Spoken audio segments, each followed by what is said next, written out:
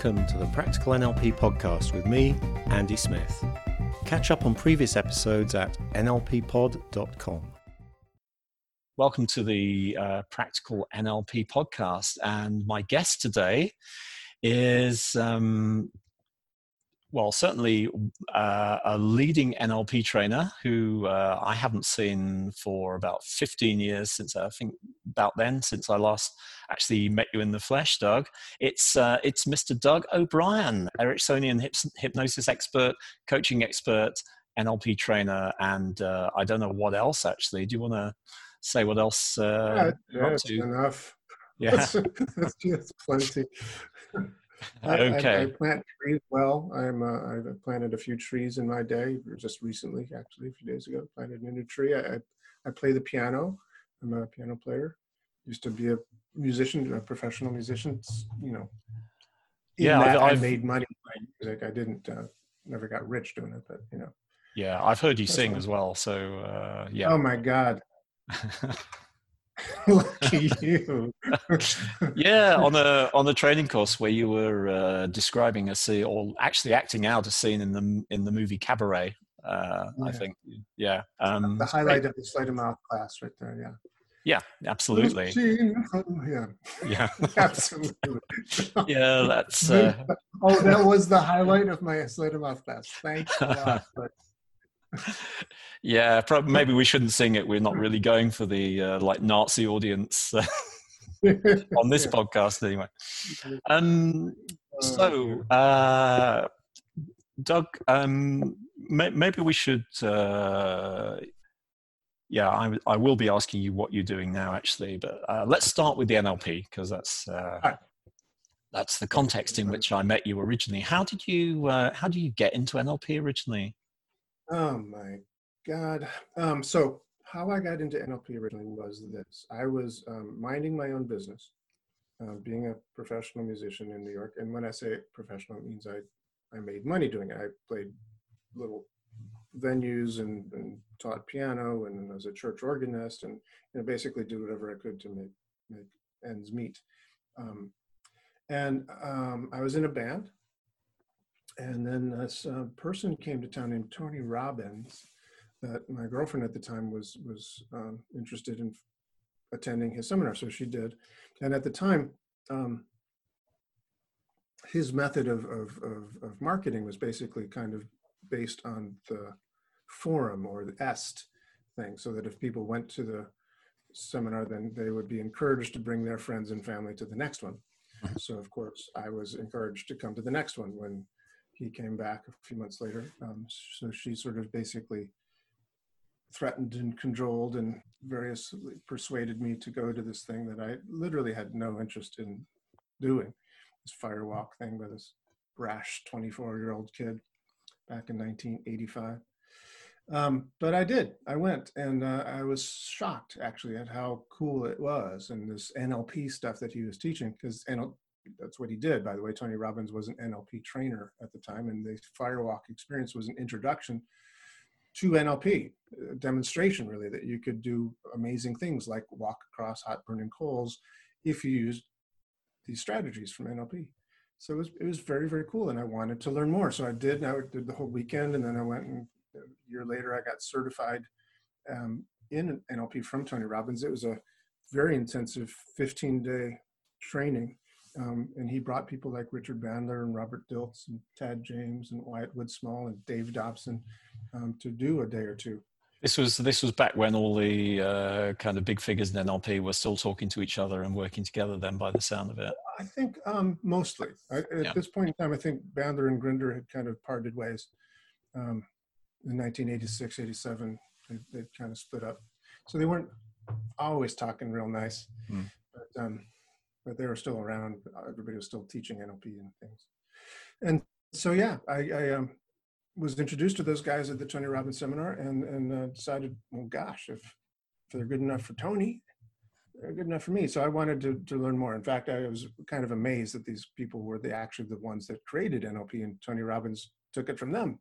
So I said, oh, okay, then I really do need to learn it from them. And I went and took trainings from Robert Dilts and from Richard Bandler and Dave Dobson and Tad James and Wyatt Woodsmall, and anybody basically who was teaching me something that sounded interesting, I would go and study with them. So I've got actually a wall full of certifications and practitioner and master practitioner and et cetera, et cetera. Yeah, so it's kind of took over my life without my intending it to. By 1990, I was doing it full time. So you were using it professionally at this point? Yeah, it sort of segued into it. I was still playing music. I was still teaching piano lessons. I was still teaching at the Brooklyn Conservatory. But I also started doing sessions with people where they'd say, can you help me quit smoking? I said, sure. So I'd do those kinds of things and discover it paid well. I'd have to, do a full day of teaching or a week of teaching piano lessons to little kids to, do one session for 2 hours and get somebody to be very happily quitting smoking, very, very happy and, singing my praises and paying me $200. I think this is good. Yeah, that's back when $200 was $200, right? It was actually not $200. It was like $100 maybe, or 50 or 75, but still it was good money. Nevertheless, yeah. 1990. So yeah, that's how I segued into doing this, and I've been doing it ever since. Right. Okay. So I'm gonna drop an appreciative question on you now. Tell us about one of your best experiences of NLP. Wow, there are so many that it's very, very difficult to answer that question, but I can answer with how would you know it's not? Because there are so many. I could just pick one, say, this is the best thing that ever happened, and you'd believe me, probably. But, seriously, back in the early days of NLP, when I was working with Tony Robbins, he would have us do things that were pretty extreme, just to show us that we could. So as an example, during the NLP certification course, he would give all the participants there a quarter, which is how much it cost to make a phone call back in those days. Pay phones, which were these things where you could actually put money into a phone that was connected by wires to other phones, and you could dial a number. You've heard of pay phones, right? Yeah, we had them in the UK where they largely doubled as public toilets as well. My recollection of being in England is they didn't work very well either. No. So they're probably better as public toilets than they were as payphones. I'm just saying, I don't know. But anyway, he gave everybody a quarter and an apple and a map of the area. And he'd say, okay, now give me your wallet and your credit cards and your room keys for the hotels that we were staying in. And we'd have to leave the premises for 24 hours and survive out there by our wits. That was his way of showing us that we could, in fact, do that. And so, yeah, I had some very, very interesting experiences, attempting to survive for 24 hours with the quarter and the map, and did very well. I went to a mall and started doing some NLP, sessions with people in the mall. I went to Sedona, Arizona, which wasn't too far away from where we were holding this thing, and climbed to the top of this butte, which was pretty awesome experience, actually. Had a very, it wasn't an NLP experience, but it was a very impactful experience for me to be on top of this butte and, experience what the word awe really means. The word awesome is, I think, used far too frequently, because, oh man, that's such an awesome dessert. It's like, no, it's not actually. It may be delicious, but it's not awesome. Because the word awesome, when you're filled with awe, when you just are struck with this experience of, I can't speak, that's what the word is all about. Yeah. And I experienced that at the top of this butte, sort of being cast back in time and experiencing the dinosaurs that probably walked this land when it had been the bottom of a seafloor that had been thrust up 63 million years ago and was a dense forest. Because when I was climbing up this butte, there were strata of sedimentary rock. Climbing up this butte, there are strata of sedimentary rock with these amazing looking fossils in them and stuff. It was amazing. So you realize that you were walking where these giants once walked, when it was a forest or a jungle. So that was pretty amazing. I NLP has been remarkable. I've done NLP with the Research and Recognition Project, where we've helped veterans using, basically the NLP phobia cure with these guys who had just horrible war experiences or training camp experiences, whatever, but it's really true trauma and real true PTSD.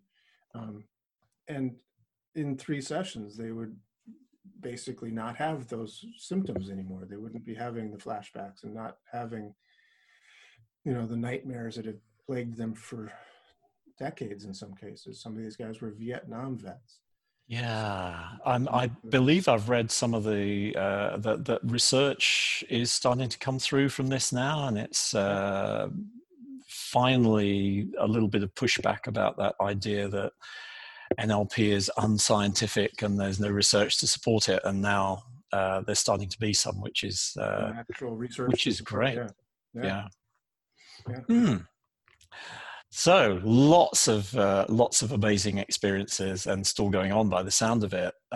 What do you wish you'd known when you were starting out in NLP? I wish I had known that Tony Robbins didn't make it up.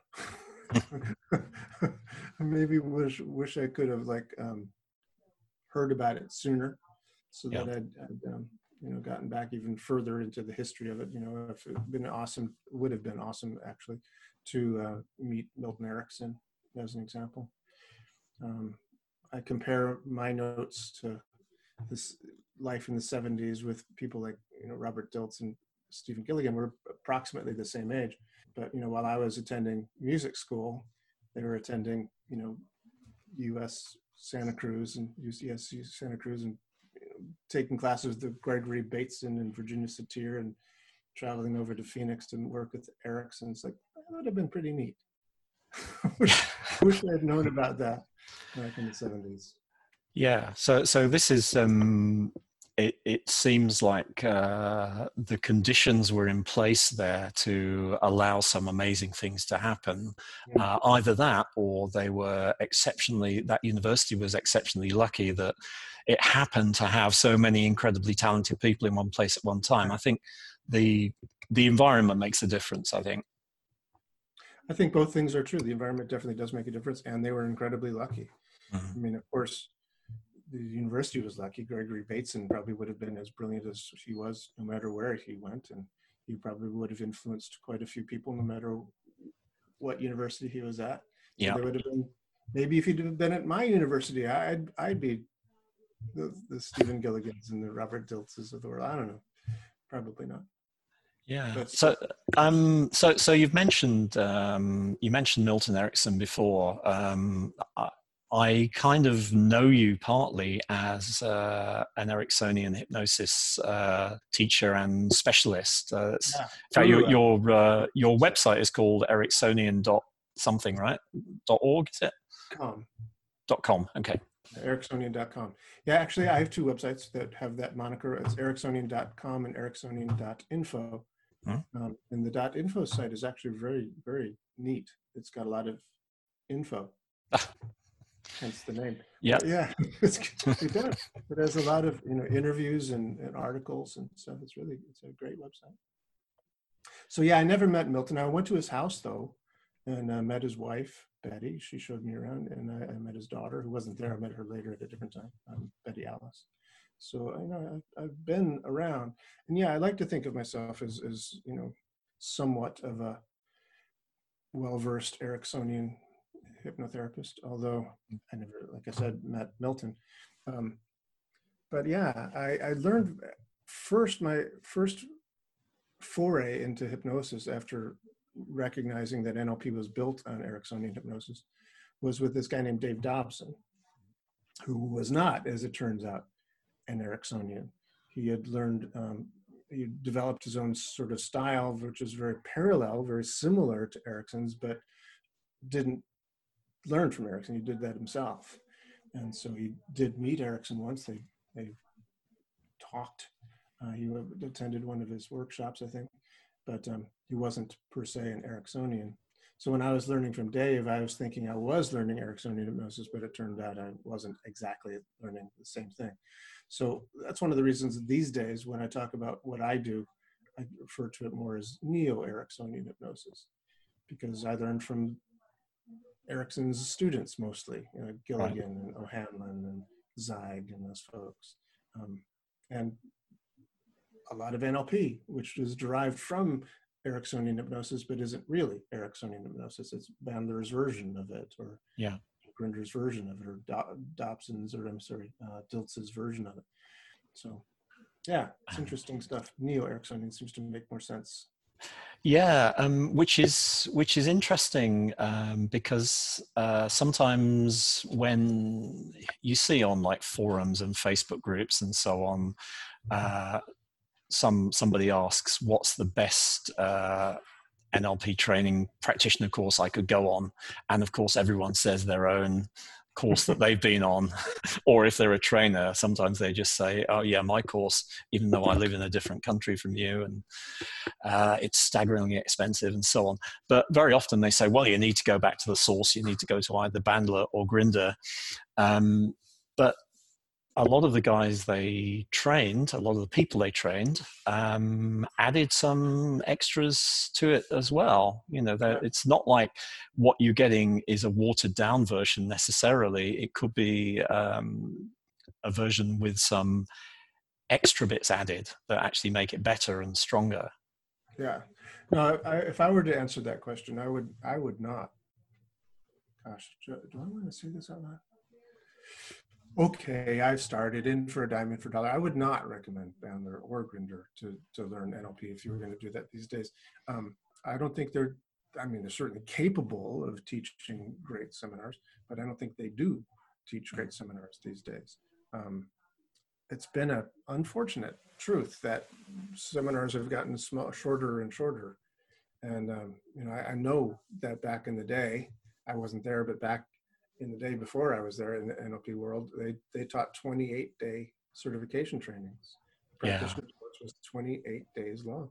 The one I took from Tony Robbins was 15 days, and I took several others that were 15 or 14-day long. The ones I've been teaching for the past few years are 14-day trainings. Yeah. And just frankly, you need that much time, at least, to do it. Probably would be better if you did a 28-day training.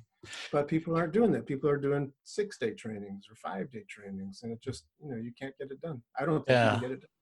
I think there's one guy in the world who's still doing like 28 or 26-day trainings, which is James Sakalos in Melbourne, Australia. Oh, yeah. Who was actually the first guest I had on this podcast. Oh, really? Yeah. So he's somehow, I guess his reputation is such that he can actually still attract students, even though his course is like 4 times longer than everyone else's. Yeah. Twice as long as mine, but still, quite long. And what about Richard Bolstad? Does he teach a long day? I don't know, to be honest. I think that there's a home study element, and I think his may come in around the 14 mark. I do need to actually, now I'm doing this podcast again, I need to get him on as a guest, but the time difference with New Zealand is absolutely horrendous where I am. So maybe I'll have to try and catch him if he comes abroad to train. Well, I don't know if he's traveling too much right now, but right now he's not. No, I'm sure he's not. He's really got into virtual trainings, I think. Right. So proving it can be done. My next kind of standard question, you may have answered it already, I'm not sure, is what are you really excited about in NLP or perhaps elsewhere right now?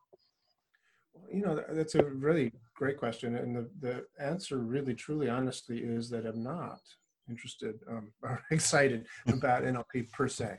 Right? Okay, what are you excited about now? What I'm excited about is coaching, which is an application of NLP. I'm looking to how we take the tools from NLP and really just sort of say, what are the essential ones? What are the skills that are essential for helping to change somebody's life in as effectively a process as you can? So what are the coaching skills that are essential for helping a person to get from point A to point B, but not just, because you know the strictures of how to do it, but in a creative, generative way that maybe will take them, to point Z as well, because they've just discovered so much about them. So, putting them into practice. So I'm not teaching NLP certification courses anymore. I'm teaching what I call neo-Ericksonian hypnosis, but it's sort of combining the Ericksonian principles with the NLP things that are useful, and then some other things that I've learned along the way as well that aren't necessarily either one of them, like as an example from Dave Dobson or Stephen Gilligan. People are expanding and growing these works. So Erickson might not recognize it anymore if we're doing those same things now. But I think they're really, useful, really valuable for people. So that's what I'm excited about. And there's this other thing that I do now called behaviouring techniques, which also I'm finding a great deal of power in, that really helps people change very rapidly and organically in a very, true to themselves way, which is okay. So is that something that you could sort of show us a bit of or describe a bit of, perhaps something that, because I like for my listeners to get some sort of little tip or technique that they can try out with themselves from listening to each podcast.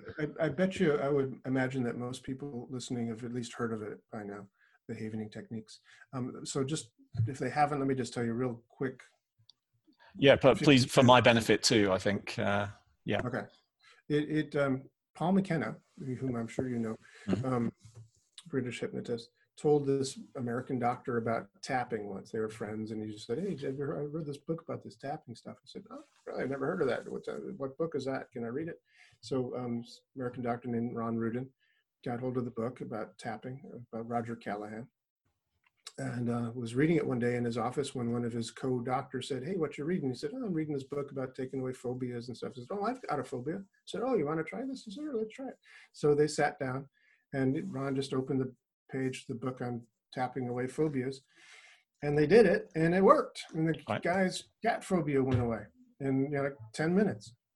So Dr. Rudin thought, "Oh, well, this is interesting. I don't buy into the quote unquote science behind why it works, but clearly it did work."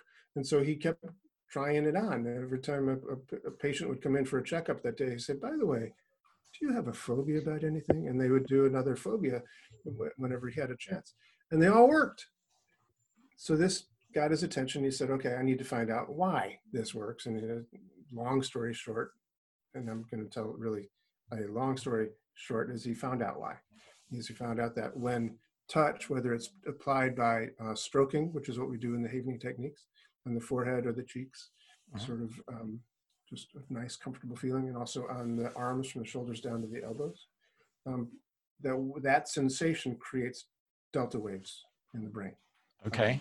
The body is an electrical chemical organism, and the sensation is transduced to an electrical chemical signal that goes to the brain in the form of a delta wave. Delta waves in turn change the brain chemistry by producing oxytocin and serotonin and dopamine and GABA, and basically it changes the whole way we feel because of the delta waves that are there.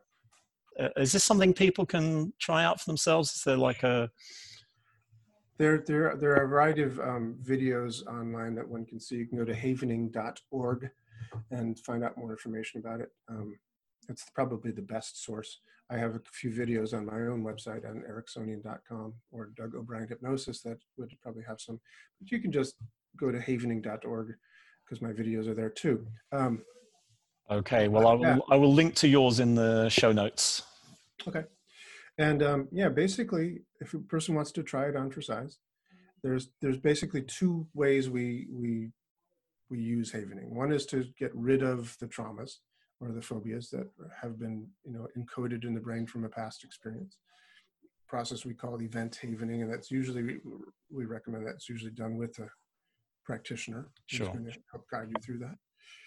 But the process is deceptively simple. You basically you allow the feeling to come up by remembering it. So you recall the event, and so when you start feeling the fear or feeling the anxiety, that means basically that the receptors in the amygdala that cause that response have become potentiated, so they're activated, and they're basically therefore available to be changed. And then when you do the delta Yeah. wave prediction, Because if you weren't doing that, right, then it wouldn't have any effect because it wouldn't be related to the experience. right. So this is the way we sort of target the therapy, is we have these AMPA receptors get potentiated, so now they're exposed, and then when we do the delta waves, those chemicals get in there and affect that. So we take away the effect. It's remarkable. The thing that I love about it really is Dr. Rudin did about 8 years of research into like why this was working before he told anybody about it, except for his twin brother, Steve. So, you know, this is well-researched, real stuff. This isn't just sort of some woo thing that somebody decided, hey, if we do this, it's going to work. This actually has got some science behind it that keeps growing. It's you got neuroscientists involved now. I mean, Dr. Rudin was an MD and a PhD in organic chemistry, but nevertheless, he could do research. So he was doing this stuff very accurately. Anyway, the other way that we very, in a sense, very easily do havening is to create a positive future. Right. So because when you do this touch on your arms and face, really, I think also pretty much any place above the neckline that feels good, you're going to get delta waves. I often do it over the top of my head. You get a flood, really, of dopamine and serotonin and GABA and oxytocin. It feels really, really nice. But there's a part of the brain called hippocampus, which is right next to the amygdala, which is where you create new memories. And that requires serotonin to create the new memories and consolidate them out to the larger cerebral cortex in the process called memory consolidation. So what we can do basically is like an NLP future pacing. We visualize what we want to have be true. We see ourselves being that way in this visualization, and we say to ourselves things like, I can do this. I have every resource I need to do this. I'm going to do it now. I'm doing it now. And you do that while you're doing the havening touch on your arms. You do that while you're doing the havening touch on your face. You just take 5 minutes and do that and visualize and talk to yourself that way. And it really is nice. To me, it's like affirmations on steroids. You know, because your hippocampus is getting flooded with the serotonin and seeing these pictures and hearing these sounds, and it's like, yeah, I remember that. You know, it's like creating this memory. In NLP, it's like taking a changed personal history and, you know, saying, yes, this is real now. Yeah. It's very, very strong. Except it's in the future. Right. But it makes that future credible, so you believe that you can get there, which I guess is a kind of prerequisite for actually doing something about it. Because if you don't believe you could get there, then why would you do anything? Exactly. Yeah, it makes the futures real. It makes it like it's an actual thing, and you just have to take the steps to get there. Okay, this is making me think now. I wonder if that could be combined with appreciative coaching. No doubt. Yeah, because one of the things we do there is people discover when things have worked in the past, even if only partially, and you can then take those things and put them in the future as the foundation for your future vision. So you're not starting with that terrifying blank sheet.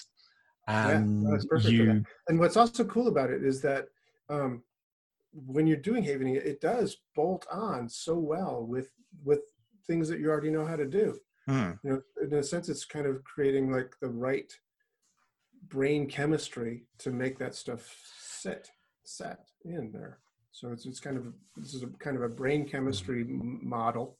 And then the cognitive part, you know, it's a psychosensory therapy. It's both a sensory part from the touch, but it's also the psychosensory therapy. So yeah, we're perfect for that, the appreciative touch, appreciative inquiry. Okay, so I'm definitely going to check out havening. I've never really looked at it because I was out of doing one-to-one therapy by the time it emerged, I think, mostly anyway. So I'm definitely going to go and have a look at that. Right. Okay, so my standard question would be, what are you doing with NLP now? It sounds like applying it to coaching rather than doing formal, this is NLP kind of training. No, I'm not doing NLP trainings, that's for sure. Although in my Essential Coaching Skills membership site, I do teach a lot of the NLP skills, but it's in the service of coaching. Right. So it's not just for fun. It's just because when you learn these particular skills, it makes the coaching better. And it also allows us to be better as coaches. So it's also, of course, doing, in a sense, what NLP has done for years, which is kind of self-therapy, if you will, making yourself a better person. Yep. And that's the way you need to be in order to accomplish what you want to accomplish. And, that's neat. That's neat. It's interesting. The other day, because I'm up here at the country house away from my apartment in Brooklyn during this COVID-19, self-isolation thing, I'm very fortunate that I have a pretty good piano up here. It's just upright, but nevertheless, it's a nice piano, and I have the opportunity to play it here. For a number of years in New York, I lived in a very, for Brooklyn, nice apartment, but I lived on the upper floors and I couldn't have a piano up there. Right. So I never had a piano for years. Now I have one and I can play pretty much every day. And I thought I was getting pretty good. And then I was online with this thing. There was this online kind of meeting thing that happened, a Zoom conference thing. And a friend of mine was playing it, and he's just an outstandingly good jazz pianist. And I was thinking, oh, geez, I suck. I thought I was good, but I suck. But then I remembered NLP, and I thought, well, no, it's like if he can do it, I can do it. I just need to model that. So how is he moving? How is he breathing? How is he using his eyes? What kind of beliefs does he have? How can I model this ability that he has? Even if he's not answering, modeling questions, I can still sort of unpack it as much as I can myself. So I thought, yeah, this is a really good skill to have, to understand how modeling works, how the brain works, this study of the structure of subjective experience that NLP is. It's still really useful, So when I remember to use it, it's very useful. Yeah. So are you putting that into practice then? Are you doing that modeling? Yeah. And seeing results yet?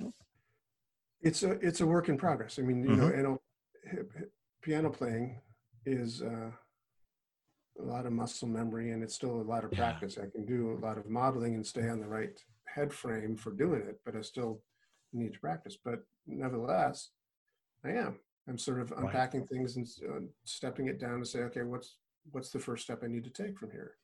When Harry's playing like that, what's he doing? It's like, well, he's doing this, this, and this. Okay, well, let me just try this.